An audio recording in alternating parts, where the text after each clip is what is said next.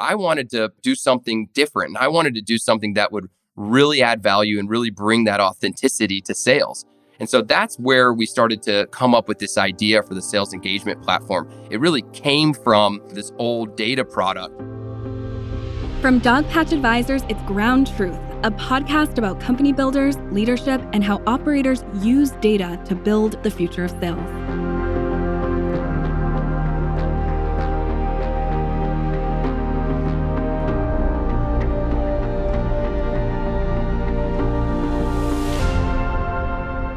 I'm Mercy Bell, and on today's episode of Ground Truth, we talk to Kyle Porter, co-founder and CEO of SalesLoft.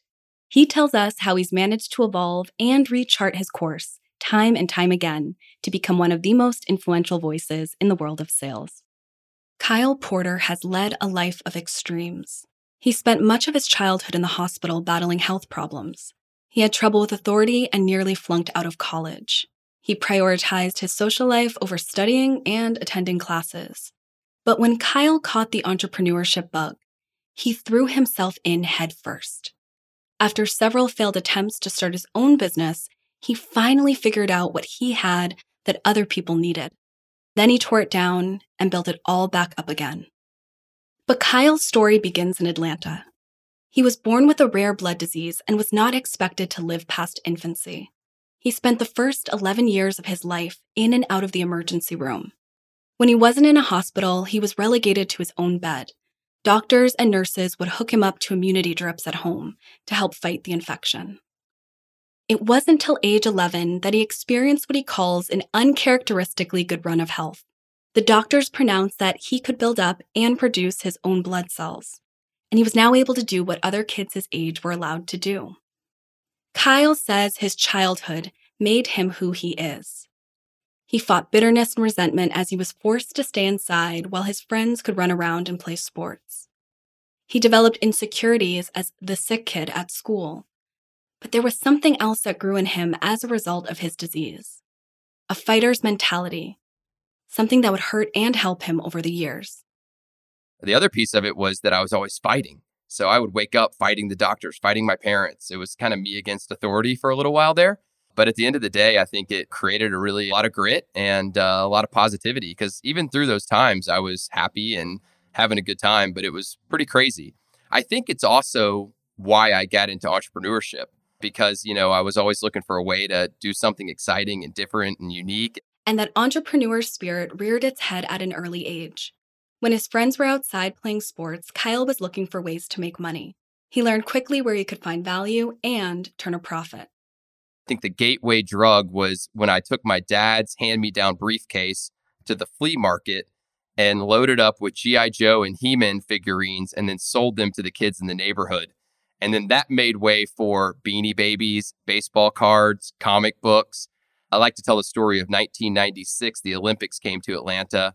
And I would put my book bag on, ride my bike to Walmart, and buy every single Olympic lapel pin I can possibly buy, and then take it down to Centennial Park and sell them. And it was basically 100% markup. I think it was cool because when I was a sophomore in college, I bought a $13,000. I didn't do great things with the money, but I bought a $13,000 car with cash, and it was all from the things I had sold to get there. College meant the Georgia Institute of Technology, known by most as Georgia Tech. The famed university was known for its dominance in sports and its role as a hub for Atlanta's burgeoning tech industry. By this time, he had branched off from the resale side hustle.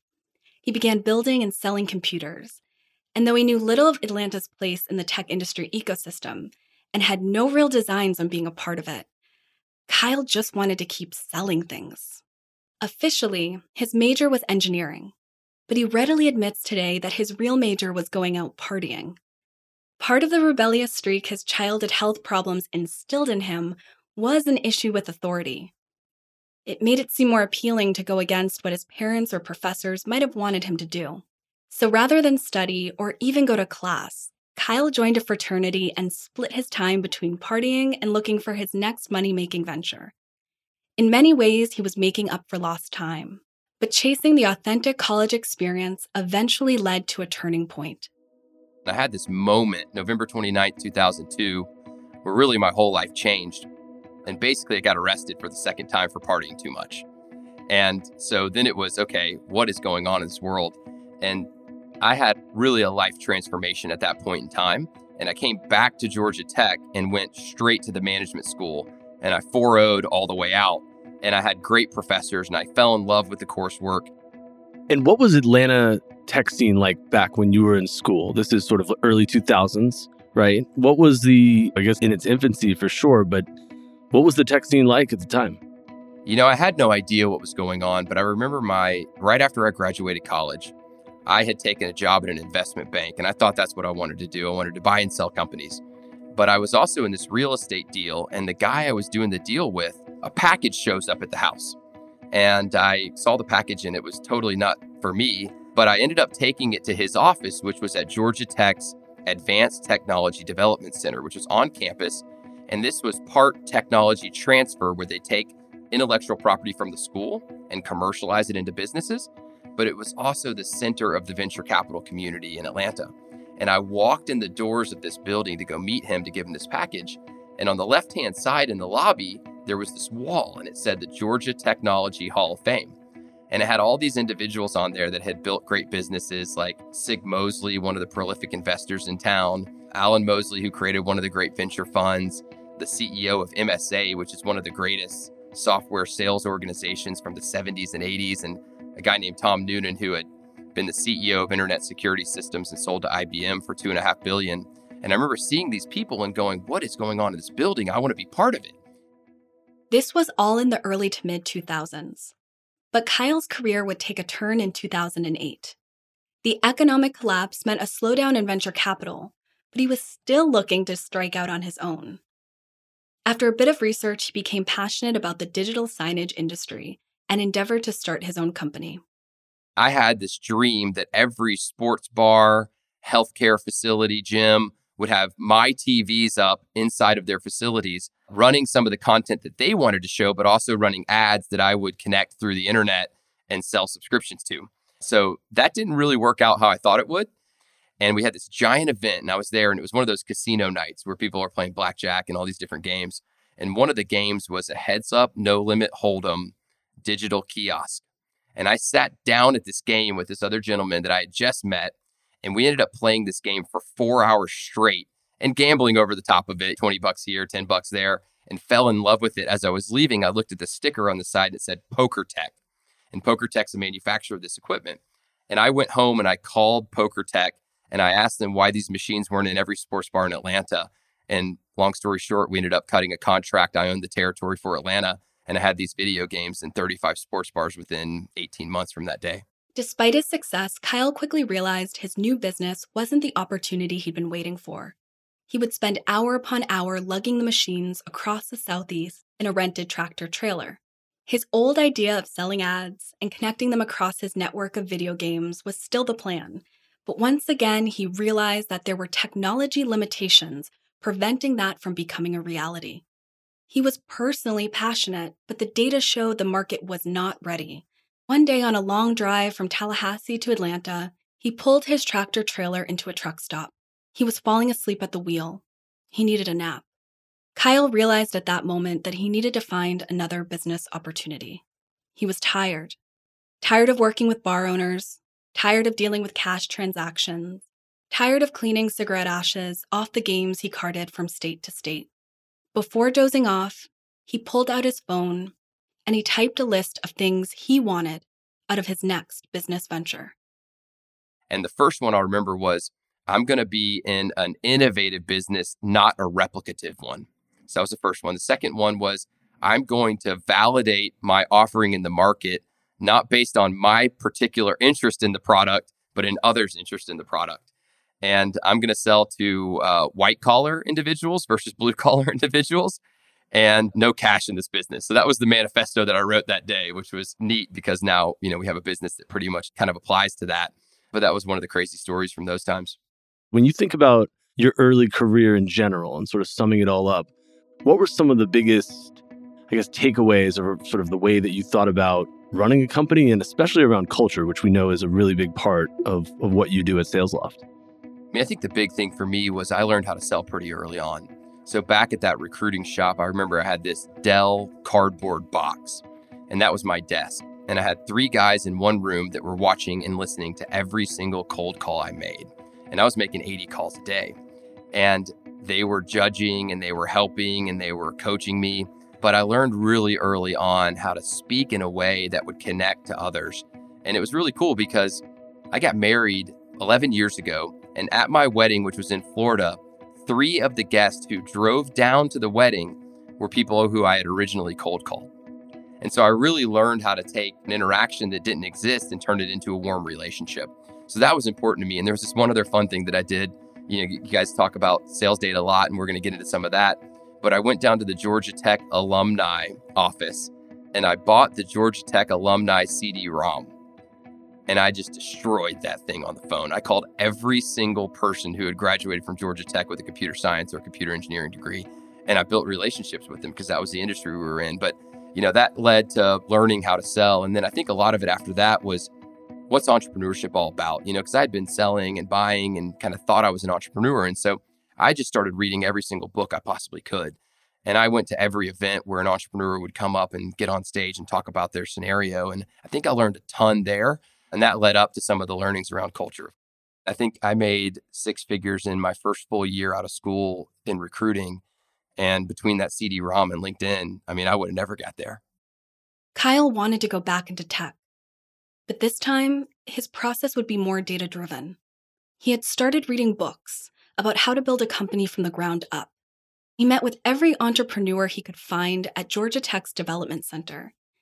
And eventually he decided he was going to build and lead a startup based right there in Atlanta. That was the big goal. I remember putting it on a spreadsheet and sharing it with my wife. But I met this guy named David Cummings, and David was an incredible entrepreneur. You might know him. He was the founder and CEO of Pardot. So he created that business, which was acquired by ExactTarget, now owned by Salesforce. And David came to one of these events, and I met him, and I was blown away by his outlook on business. Of course, he was focused on markets and product and technology. But the thing that really stood him apart from everyone else was his ideas on culture. He told me, he said, the biggest differentiator any company can have is organizational health. And as a founder, the one thing you have the most control over is culture. And so that led me to meeting David, getting to know him, and deciding I wanted to be in business with David Cummings. So we sat down for lunch one day, and that's when we launched SalesLoft. He needed to find out as much about their customers as possible. Their product was targeted towards sales and marketing leaders at B2B SaaS companies. Kyle says the plan was to get to know those potential customers as intimately as he could. In an ideal world, he could bring them all together in a single place and have a captive audience. So he decided to do just that. Kyle and David launched B2B Camp. So let's set up a conference, and it'll be like that product conference. It's Uncamp. I don't know if you've heard of it, but there's no designated speakers.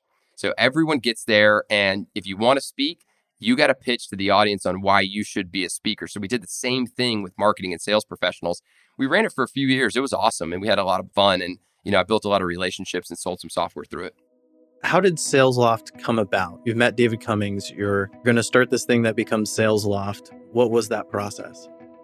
Yeah, so I knew David through the community, and I had been following his blog. And Cummings has this odd claim to fame where he wrote a blog post every single day for 10 years straight. And I must have been the biggest reader of this thing, and I commented at least 50 times. And so we built a relationship digitally, but I met him in person.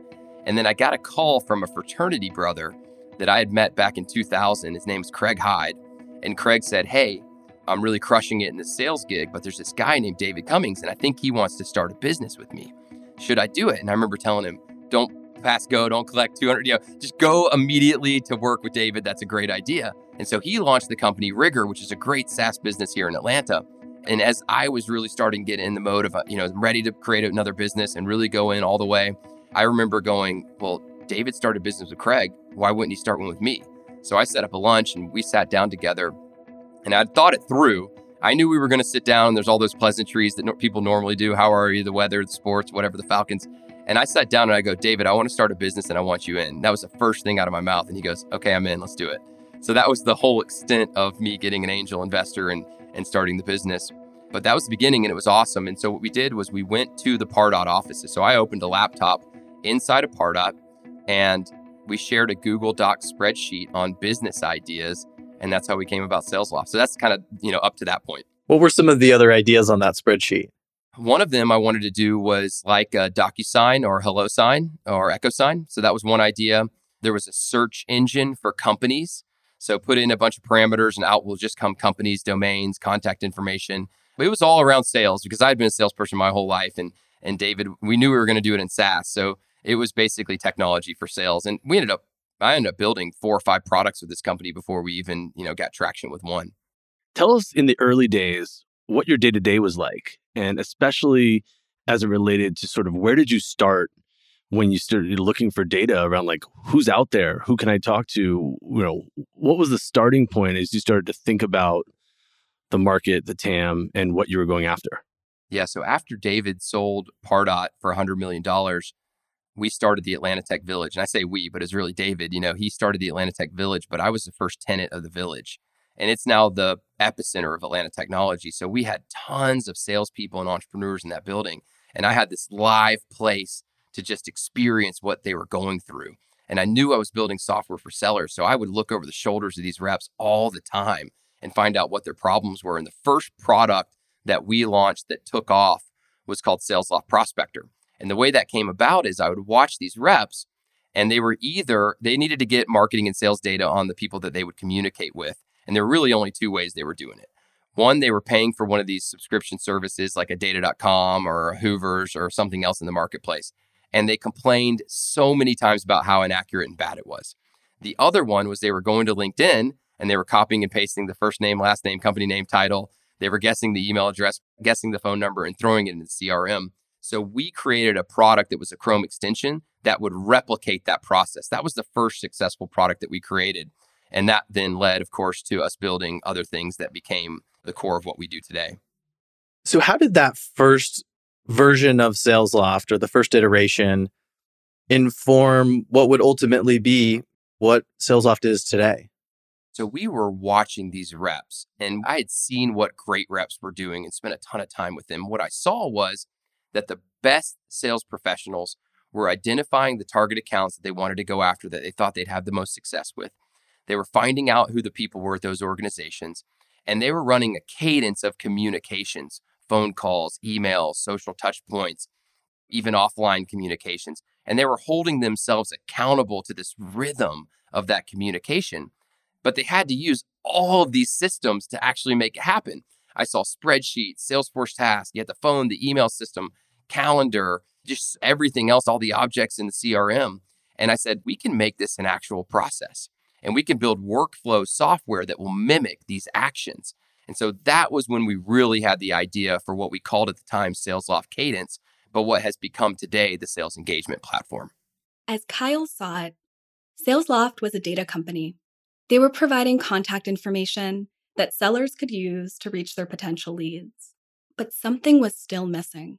He had a broader vision that saw his company help sellers develop deeper relationships. He wanted his customers to be able to use SalesLoft as a tool to help them approach and nurture their buyers with sincerity and authenticity. So imagine his disappointment when he realized that many were just taking the data SalesLoft provided to blast out as many cold emails as they could. He hated thinking of SalesLoft as being little more than a facilitator for spam. I wanted to do something different, and I wanted to do something that would really add value and really bring that authenticity to sales. And so that's where we started to come up with this idea for the sales engagement platform. It really came from this old data product. And quite frankly, the data product wasn't something that I owned and controlled. It was LinkedIn data. They weren't happy with it, right? And we didn't have great retention because one of the things I learned from the gentleman who was running Data.com at the time, he said it's best practices for customers to switch their data providers. And I go, oh, wow, we're getting some of that. And we were month to month on this thing. So our customers would pay us $1,000 a month, $2,000 a month. But some of them would pay us, use all the contacts, cancel, and then come back 2 months later and pay us again. So it was this crazy scenario. So all these factors led to, I wanted a platform where I could control the user experience. I could guide them through the workflow. I didn't have to depend on third parties. And that's what we found in SalesLoft Cadence and with the sales engagement platform. In late 2014, 3 years after starting the company, the SalesLoft team finally launched Cadence. For Kyle, it was a realization of his original dream. He was helping companies bring more authenticity to their sales process. And right out the gate, the results were staggering. Within a year, the company's revenue jumped from $200,000 to $2.5 million. And, more importantly, SalesLoft was growing in other less tangible ways as well. What was really important was establishing an organizational health and rhythm that would help me attract incredible talent, inspire them, coach and motivate them to turn around and serve the customer. So I've got this really deep-seated belief that the biggest differentiation a business can have is its organizational health. And that means you've got a clearly delineated vision. We talked about a vision of a world where the seller is loved by the buyers they serve. Mission, where we're empowering companies to enable their reps to deliver the customer with that incredible experience, but do it at scale that maximizes revenue. And then the core strategies, OKRs, core values, the rhythm of how you meet in the organization. I have sent an email to every employee of the company, the investors and mentors, every single Sunday night since 2012. And I've never missed one. I think once or twice when I had babies, I had my co-founder send them, right? So we worked together on that. And so those are some of the things that have been really important. And that has just stayed through the whole journey. And it's allowed us to bring great people on. So when I think about the journey of SalesLoft in that middle time period, it's bringing some of these incredible folks on board to the organization that are turning around and serving the customer. How has that changed? Thinking back to your first dream was, I'm going to have a company with 50 people. SalesLoft is bigger than that now. How does maintaining and growing organizational health change through those phases? Yeah, well, we're 470 people today across the Atlanta, San Francisco, New York, London, and Guadalajara offices. So it's a little bit different, but I didn't even remember that I put that 50 thing down on a spreadsheet. My wife and I found that when we were like 300 employees. So that's how I know that. But I think I was just thinking as big as I could at the time. I think a lot of things change. The biggest one is the empowerment of our staff. Back in the day, I would do all of the things myself as much as I possibly could. And today, I've got this totally different philosophy, which is the number one thing that I can do as a CEO is to have incredible alignment at the ELT level. One of the things that really changed my perspective on leadership is when I decided that I was going to have a bias to approve the decisions of my reports. What I mean by that is if you came to me, Kyle, and you said, we're going to go left or right here. Which way do you think? I'm going to go, which way do you think? And why? And I'm going to ask you a couple questions and you're going to say left and I'm going to be biased to approve that. And what that does is it helps build you up as a leader. It gives you the empowerment and inspires you to make decisions. It allows you to make mistakes and learn from those decisions. And it quite frankly allows me to be freed up to do other things. One recent project that Kyle is particularly proud of is the acquisition of the Guadalajara-based transcription startup Note Ninja, a move that helps SalesLoft to expand its geographic reach and help sellers get deeper insights from their sales calls. This solved another problem Kyle saw for his customers in the marketplace. Buyers had gotten more sophisticated. They'd become better informed. So the problem for SalesLoft became, how can we deliver an amazing sales experience for each individual customer while still making revenue repeatable and predictable? And so that's the code we had set out to crack and what sales engagement was doing for us. And as we saw that market get bigger and bigger, we started to have an ecosystem of third parties that were integrated into our platform. We'd host our annual conferences and they'd come out and sponsor and show up. And what we found is there was this sub-market brewing in the sales engagement world. And I'll call it conversation intelligence, right? I mean, this is a category today. And there's great companies that are focused on this solely. And then there's us who have it as part of our portfolio. And one of these individually focused companies was Note Ninja. And we just came to realize this would be a great business to be part of SalesLoft. And so we ended up acquiring Note Ninja. They have two incredible founders. Their CTO had moved to Guadalajara, Mexico, born in the US, but moved to Guadalajara to lead the engineering efforts there. And his name's Austin. He's an incredible guy. And so we ended up having that Guadalajara office, but we saw conversation intelligence as just a massive add and a part of the sales engagement platform. The big thing for me, we started using Note Ninja before we bought it. And I had an ELT offsite at my tangerine farm down in Florida. And I had a bunch of executives on my patio. We're drinking beer and just shooting the shit. and I pull up on my screen, I plug my laptop in and pull up a conversation intelligence recording for one of our important customers and play it in front of the whole ELT. And none of them were on that call. And we could have read the rep's notes if they had put them in CRM, but nothing was like hearing it out of the voice of the customer. And that's the moment I made the decision that this is going to be a business we're going to acquire. There's cadence, there's conversation intelligence, there's all these improvements. And SalesLoft is actually moving from a system that allows a seller to work on data, to do actions, and is now generating its own data. And that it seems like that's changing the direction in terms of how does intelligence and the data generated from SalesLoft bring about some of these changes? Yeah, you're right. I've always thought about the data that we had already in sales engagement, because if you think about CRM and Salesforce as an example, they're built on an old Oracle database, and the data is the things that the reps put in, right? But with SalesLoft, we have all the phone conversations, all the emails, the templates, how many emails were sent to which persona on which days at which times in conjunction with what other mediums of communication, and who responded, and what's the sentiment, and what did that lead to in terms of opportunities. And so we've got these hundreds of millions of data points, and they're tied to whether they were successful or not. Kyle says he is always focused on how customers are using data with SalesLoft's platform. He says it's been exciting to see all of the content personalization matrices that exist in the marketplace. One recent push has been to help sales teams tailor their communications to each persona they might be interacting with inside a given company. Once again, the idea was to make every action more authentic. I think what we're getting through here in the world of sales is we're moving away from this spammy batch and blast, everyone gets the same email type content. Because if you're the buyer is the best spam filter in the world, right? They know immediately when they open an email whether a robot sent this or whether a human sent this. Companies that are sending the same emails over and over and over again with no variation, their recipients are hitting the spam button, and it's hurting their sender score, it's hurting their reputation. And so the companies that are getting really smart about the characteristics of their buyers, and I just gave you a 2-dimensional one. I've seen customers with 7 different dimensions that are chopping and dicing the data and then injecting the content to be specific with people that fit all those characteristics. There's one other play that I'm seeing being run that's really, really slick. And I'll just describe the way we do it. We learned it from a customer, but I'll tell you my side of the story because I can tell you all the details without asking permission. I've got this cadence, and the way this thing works is the minute a rep closes a deal above a certain size, it triggers an automation rule. That automation rule sends an email not to the customer, but to the rep who closed the deal, and it's from me.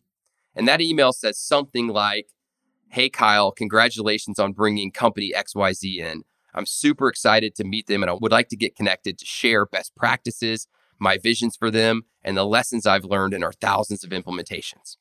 So now the rep takes that, and the rep has usually been blocked in going all the way up to the top. Maybe they've had a conversation or two with the C-level. Maybe that person came in late to a meeting or signed a contract, but they didn't really build a relationship with them. Sometimes they did, and that's awesome, but oftentimes they didn't.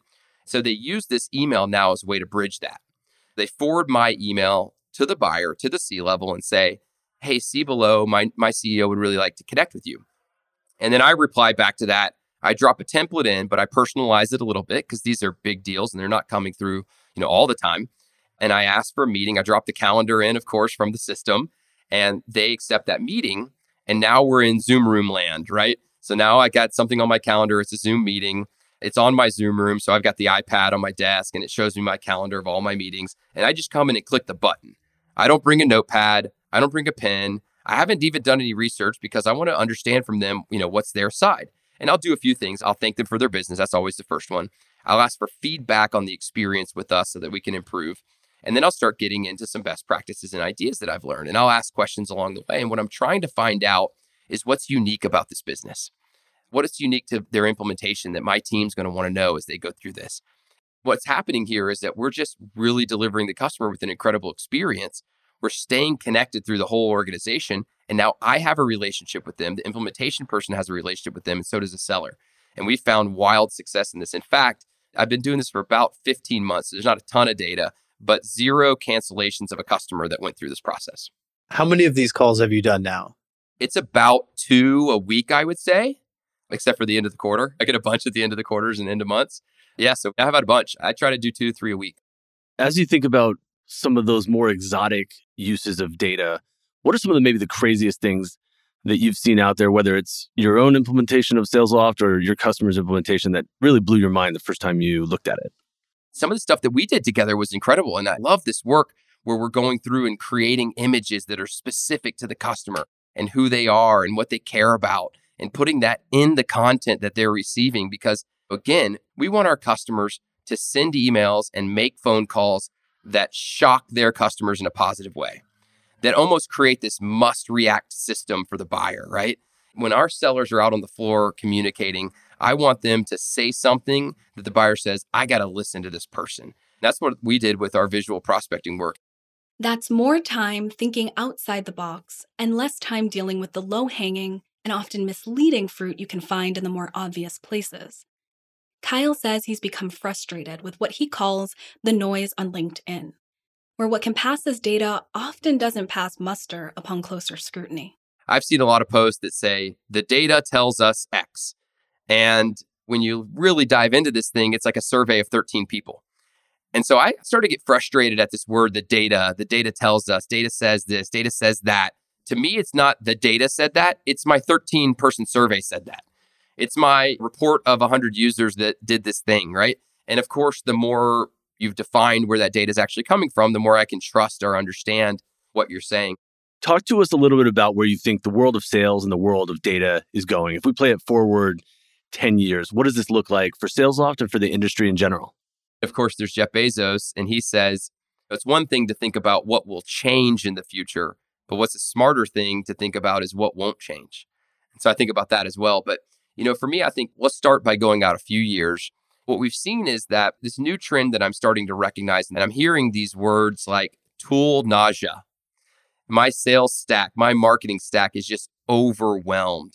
If you've got 5 solutions that a customer thinks they need for sales engagement or sales communications, then they now have 5 sales cycles, 5 security reviews, legal reviews, data privacy reviews, implementations, integrations, configurations, trainings, customer success managers, and invites to your annual conference. And the whole idea here is companies don't want to go to all of these different providers. Is there anything that you think will stay separate and not consolidate? Yeah, I think the CRM is a pretty good bet to stay the CRM. Some of the CRM providers obviously are bringing some of these other characteristics or categories into play. I don't want to be a CRM and I don't want to be a CRM company. So I'm going to stay focused on what we do and just be heads down, making it happen. That's an interesting one. I think marketing automation has kind of held their ground. Customer support has held their ground. I think sales engagement is a category alike to those. Now, the other question you would ask is the long term, right? What's going to happen there? And I think one of the things that won't change is that customers' demands are continually increasing. We talked about this earlier. They've got incredibly big expectations of what their providers are going to be doing for them. Those expectations are only going up. And so sellers need to make it easier and easier and easier for their buyers to buy. But if you look way out, we'll get crazy on these predictions. It's going to be a marketplace. It's going to be a marketplace where people come to buy and sell. Now, will the $1 billion cloud offering that the Department of Defense bought recently ever be on a marketplace? Probably not, right? But we've seen what Amazon has done for all the little widgets we buy in our lives. And so if you look at that as a curve between like buying Kleenex on Amazon and buying $1 billion worth of cloud software, that curve is moving further and further up the scale to where customers can buy bigger and bigger, more complex things without having lots of interactions with the seller. And I think that's where sales is going and what I'm excited to be a part of.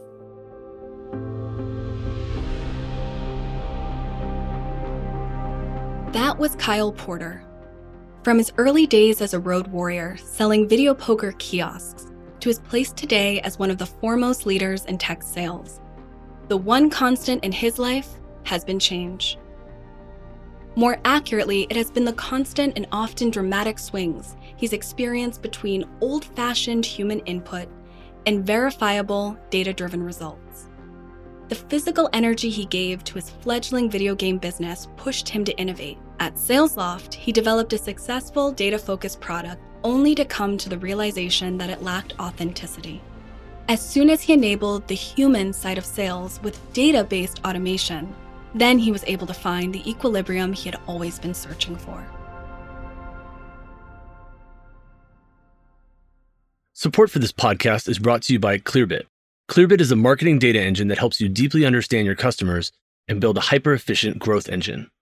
We've known the team at Clearbit for about 4 years now and use Clearbit data for all our own projects. Just about all of our customers rely on Clearbit data to cut through the noise and focus their go-to-market teams. We've seen so many examples of Clearbit really helping their customers better understand their sales and marketing funnel.